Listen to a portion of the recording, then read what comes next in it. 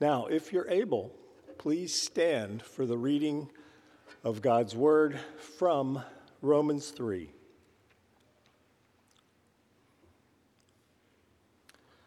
What then? Are we Jews any better off? No, not at all.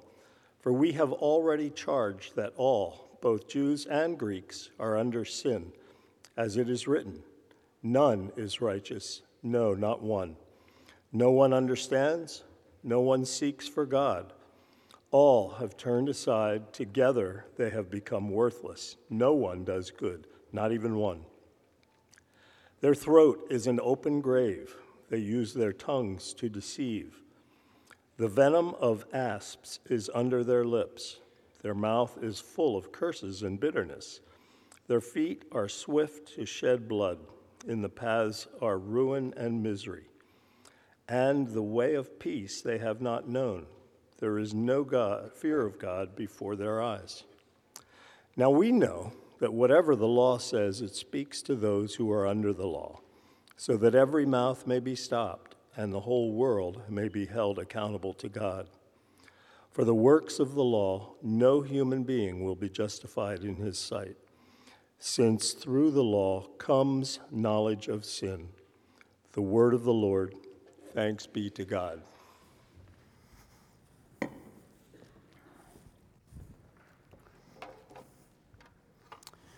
Let's pray together.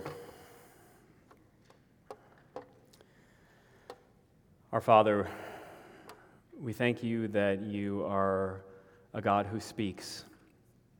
And so we pray now that whatever might be on our minds or hearts, the potential distractions or things that would cause us to not hear what you have to say to us, we pray that you would help us by your Spirit, that as we seek to turn our attention to your word, that your Spirit would attend unto us, that our ears would be opened, our hearts would be soft, our minds would truly consider what you have to say to us.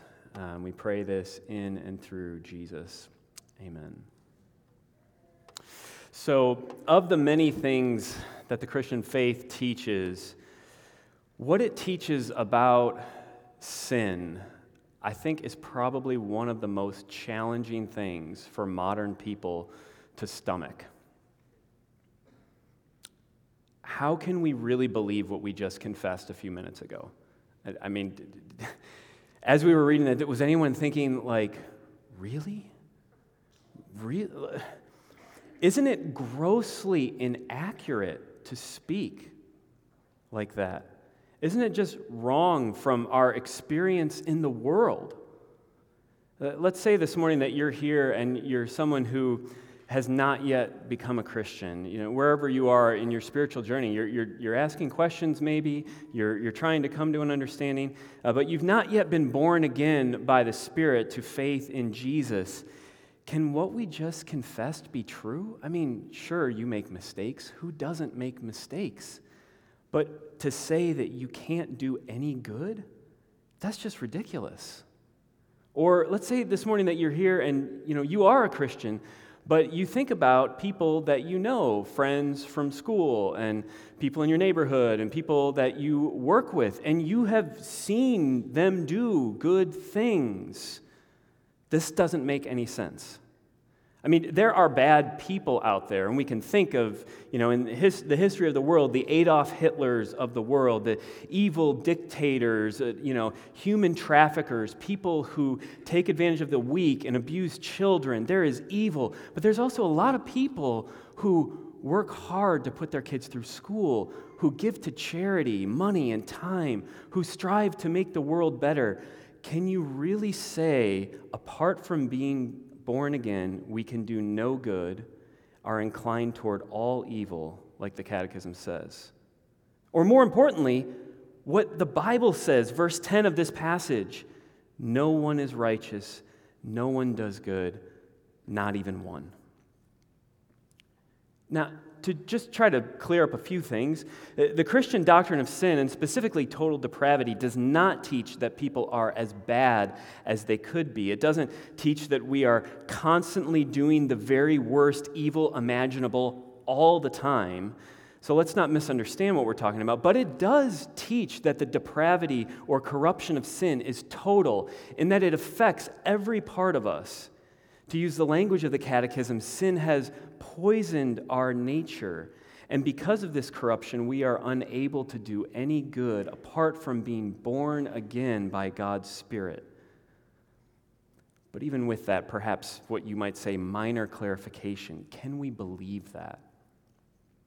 3 things this morning I want us to think about as we consider this question and this text.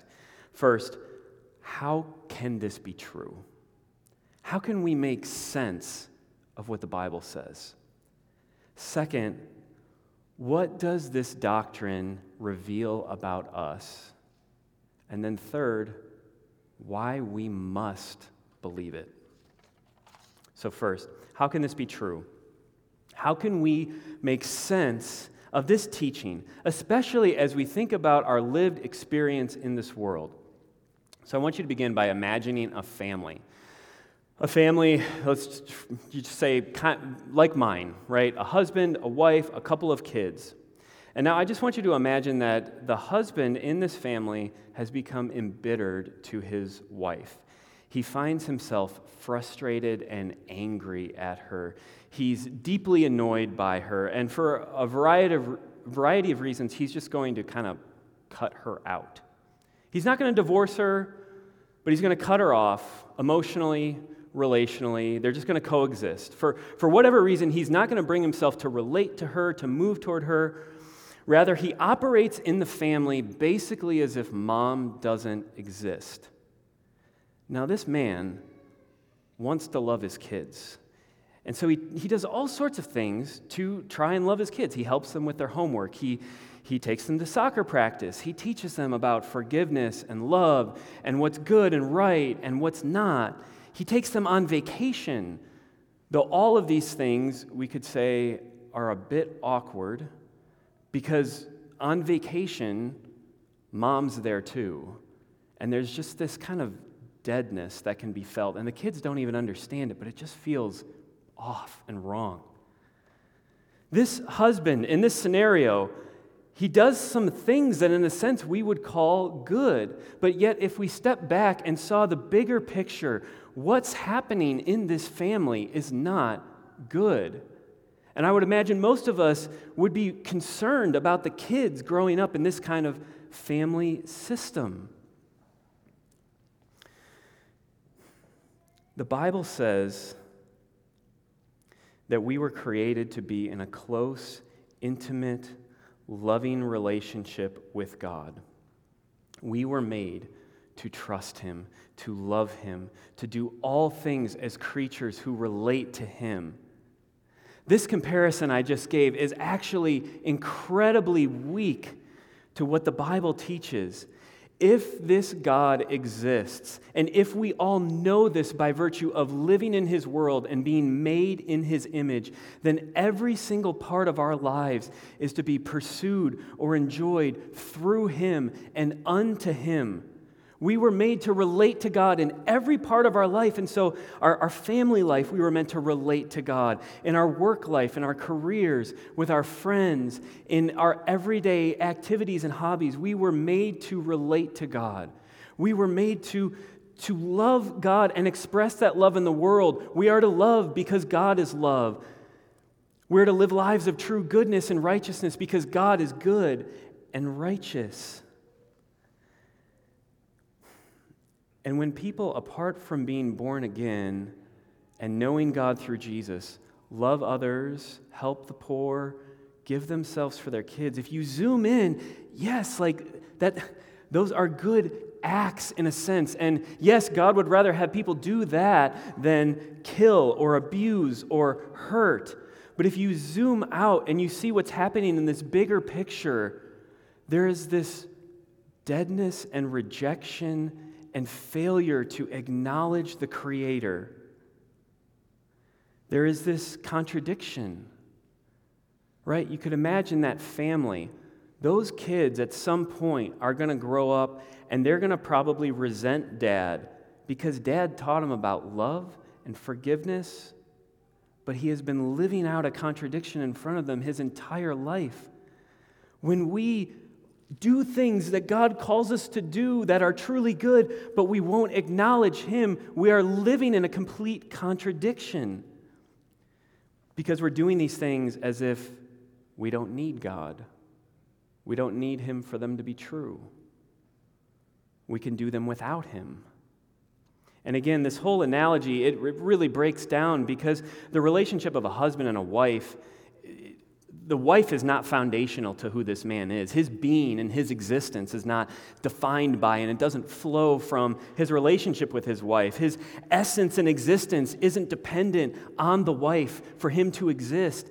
But that's the exact kind of relationship that we have to God. To be created in His image means that we're dependent on Him. We're meant to reflect Him. Our being, our existence flows from Him. It's dependent, derived from Him, the one who made us, the one who sustains us.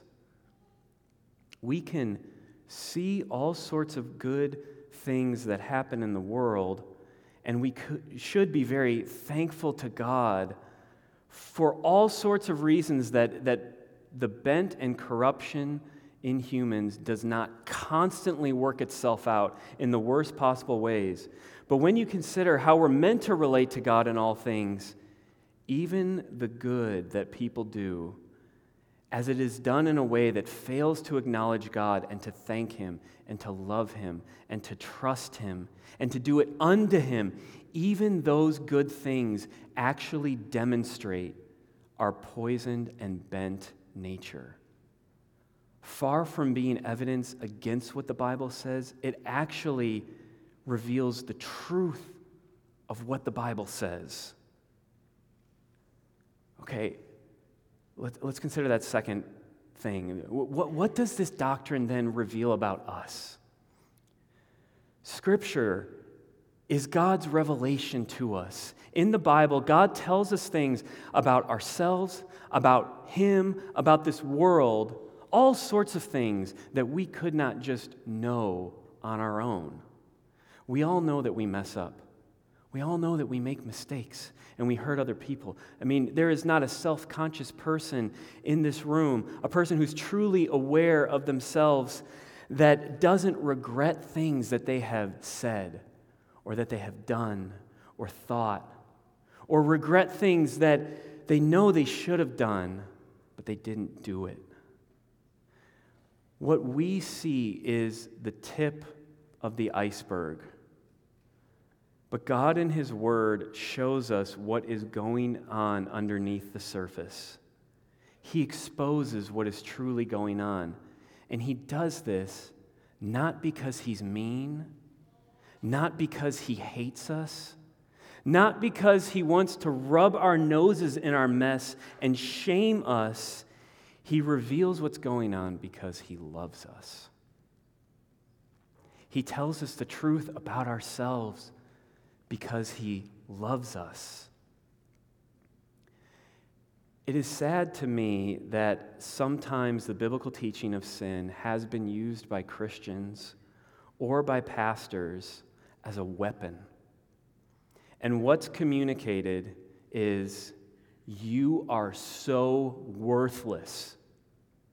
Look at how much of a failure you are. Full stop.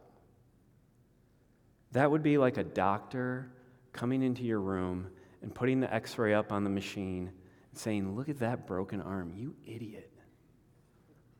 Taking the MRI, look at that cancer. Ugh, you disgust me.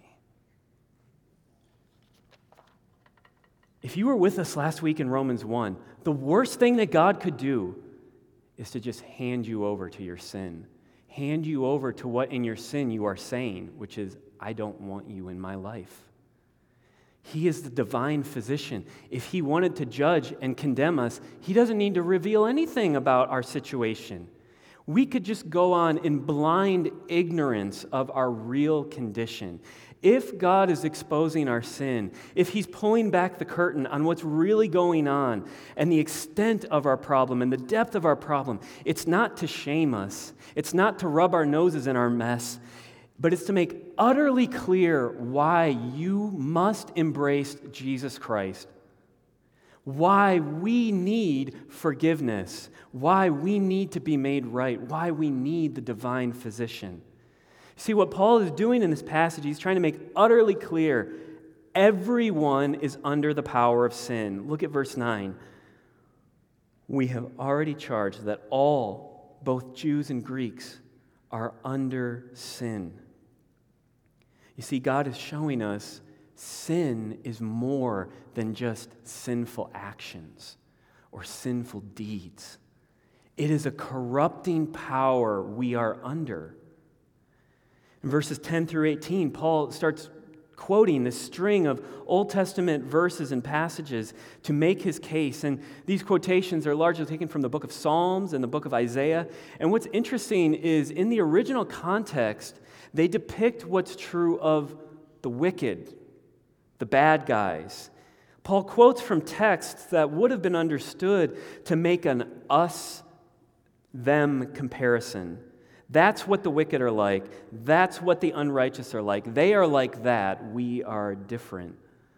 But Paul takes these quotations and he uses them to say, when you dig down deep, all of us fit the category of wicked and unrighteous.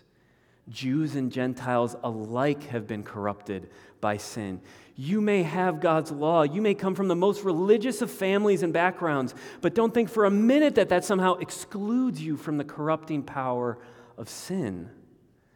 This corruptive power of sin, it's universal. It affects everyone. We read in verse 10, none is righteous, no, not one. No one understands. No one seeks for God. All have turned aside. Together they have become worthless. No one does good, not even one. The extent of this corruption is total.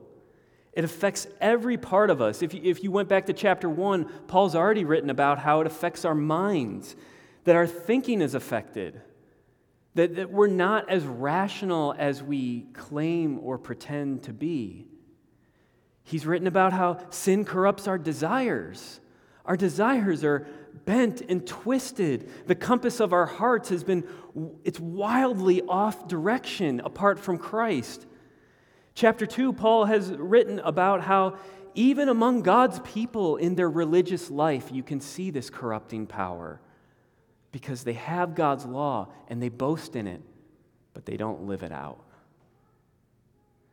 This corruption and bentness is seen in how we live. Chapters 1 and 2, Paul has given various examples of this, but here in verses 13 through 17, he zeroes in on this corrupting power of sin and how it can be seen in our speech and our proclivity toward violence and destructive paths. Verse 13 and 14, their throat is an open grave. They use their tongues to deceive. The venom of asps is under their lips. Their mouth is full of curses and bitterness. I mean, think about our speech. Think about the things that we say about other people made in God's image. And think about how we don't have to teach anybody to do any of this. You know, I have a daughter who's in kindergarten, and she comes home and she talks about how, you know, this happened today, and this person told this other person that they couldn't play with them and they weren't allowed to play with the popular group. And it's like, these are 5 and 6-year-olds. And all of us, I mean, can we not think of examples in our own life where we have said things to people that we would claim to love or respect? Friends, family, children. We've said things that were hurtful and harsh because we were angry or inconvenienced, or we told a half-truth to get out of a tough situation, or we told a lie to get ourselves out and scapegoat somebody else.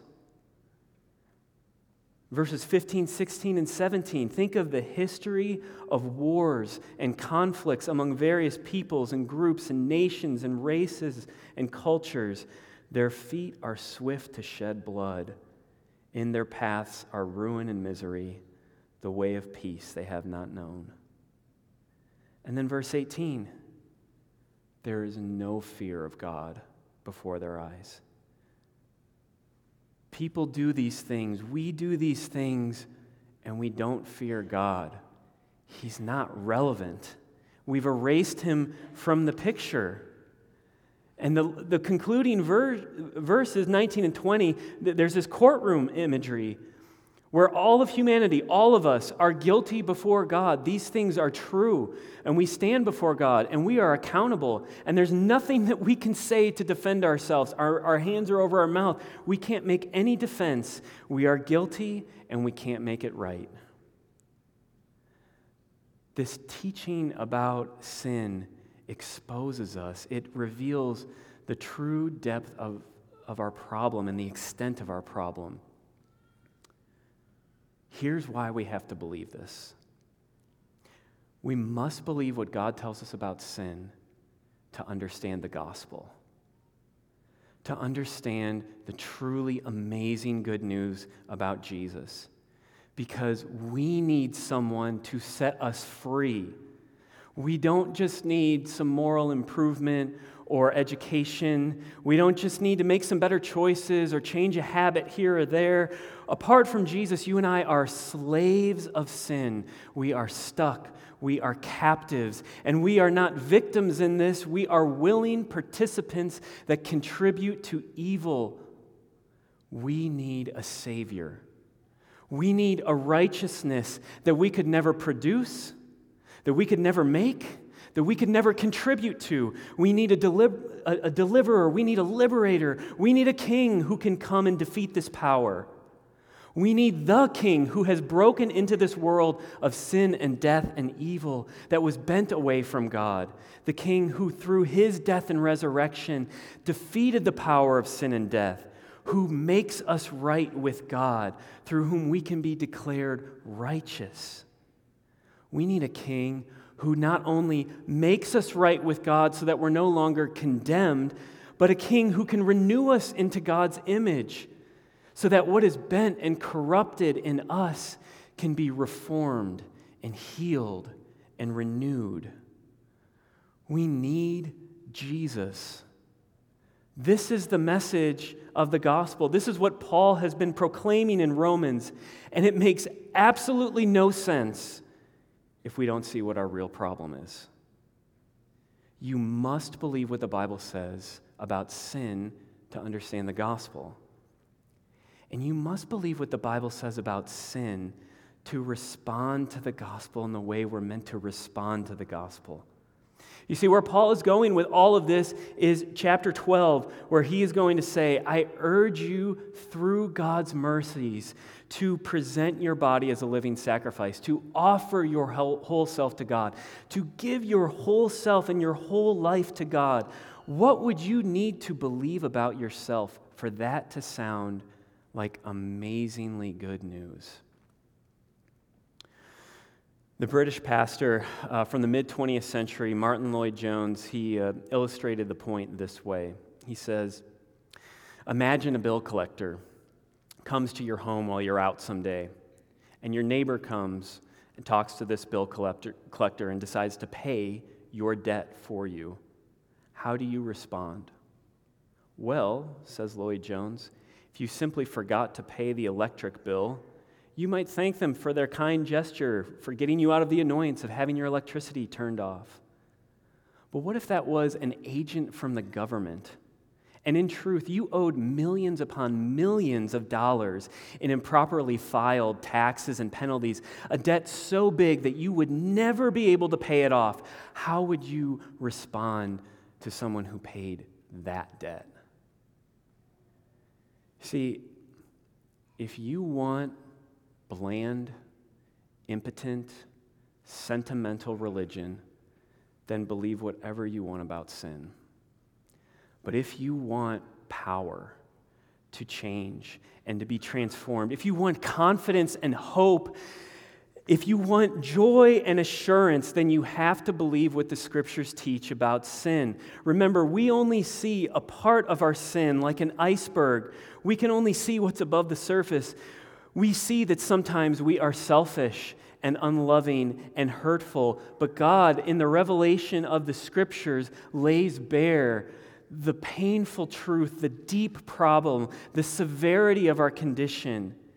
If you will take seriously what God reveals about your sin, you will find in the gospel the love of God in such potency and power that you will be forever changed and transformed and lifted up and filled with joy.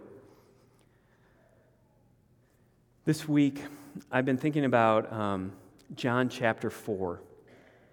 Pretty well-known passage, famous passage where Jesus comes and he talks to this Samaritan woman at the well. Jesus comes to this woman. She's got the wrong religion. She believes wrong things about God. She's an outsider and she's sexually immoral. She's had multiple husbands and she's living with someone who's not her husband. And Jesus tells her, the Father is seeking worshipers. That is amazing. See, this passage says we don't seek God. In our sin, we don't want God. But for some reason, some incredible reason, God wants us and seeks us and loves us and pursues us. It is because of the love of the Father that he sent his Son into the world. It is because of the love of the Son of God that he gave his body to die our death, that by his death and resurrection, the kingdom of peace and love and righteousness would break into this world and break into your life. It is because of the love of the Father and the Son that they send the Spirit, God the Spirit, to make us who are dead and stuck in sin alive by the message of the gospel. The Spirit who testifies to us that we are God's beloved children. The Spirit who enables us to worship the Father in truth. The love of God, Father, Son, and Holy Spirit has drawn you and made it possible for you to give your whole self and your whole life to God. You get to give your life to God. You get to serve and worship God, in whose service is perfect freedom. That is the gospel.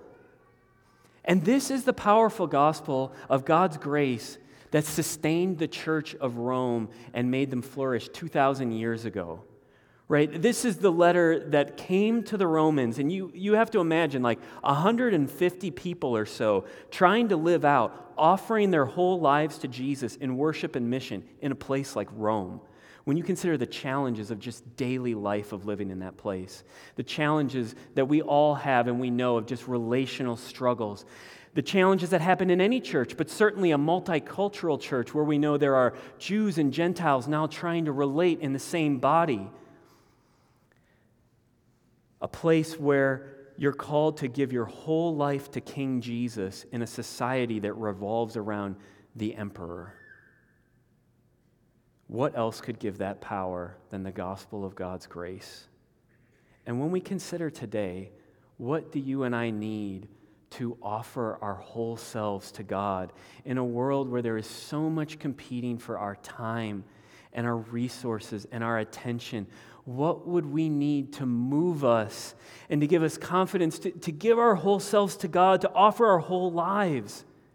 It is this gospel, this good news, that though our sin goes deep than we ever would have thought or ever imagined, God's grace abounds toward us in Christ. Let's take this opportunity right now, as we always do after we have heard God's word, to turn to Him in light of what He has said to us, to turn to Him and to pray. And so we will take a few moments now in prayer to confess our sins, to ask for God's help, to name perhaps the specific ways this past week that we have sinned and turned from Him.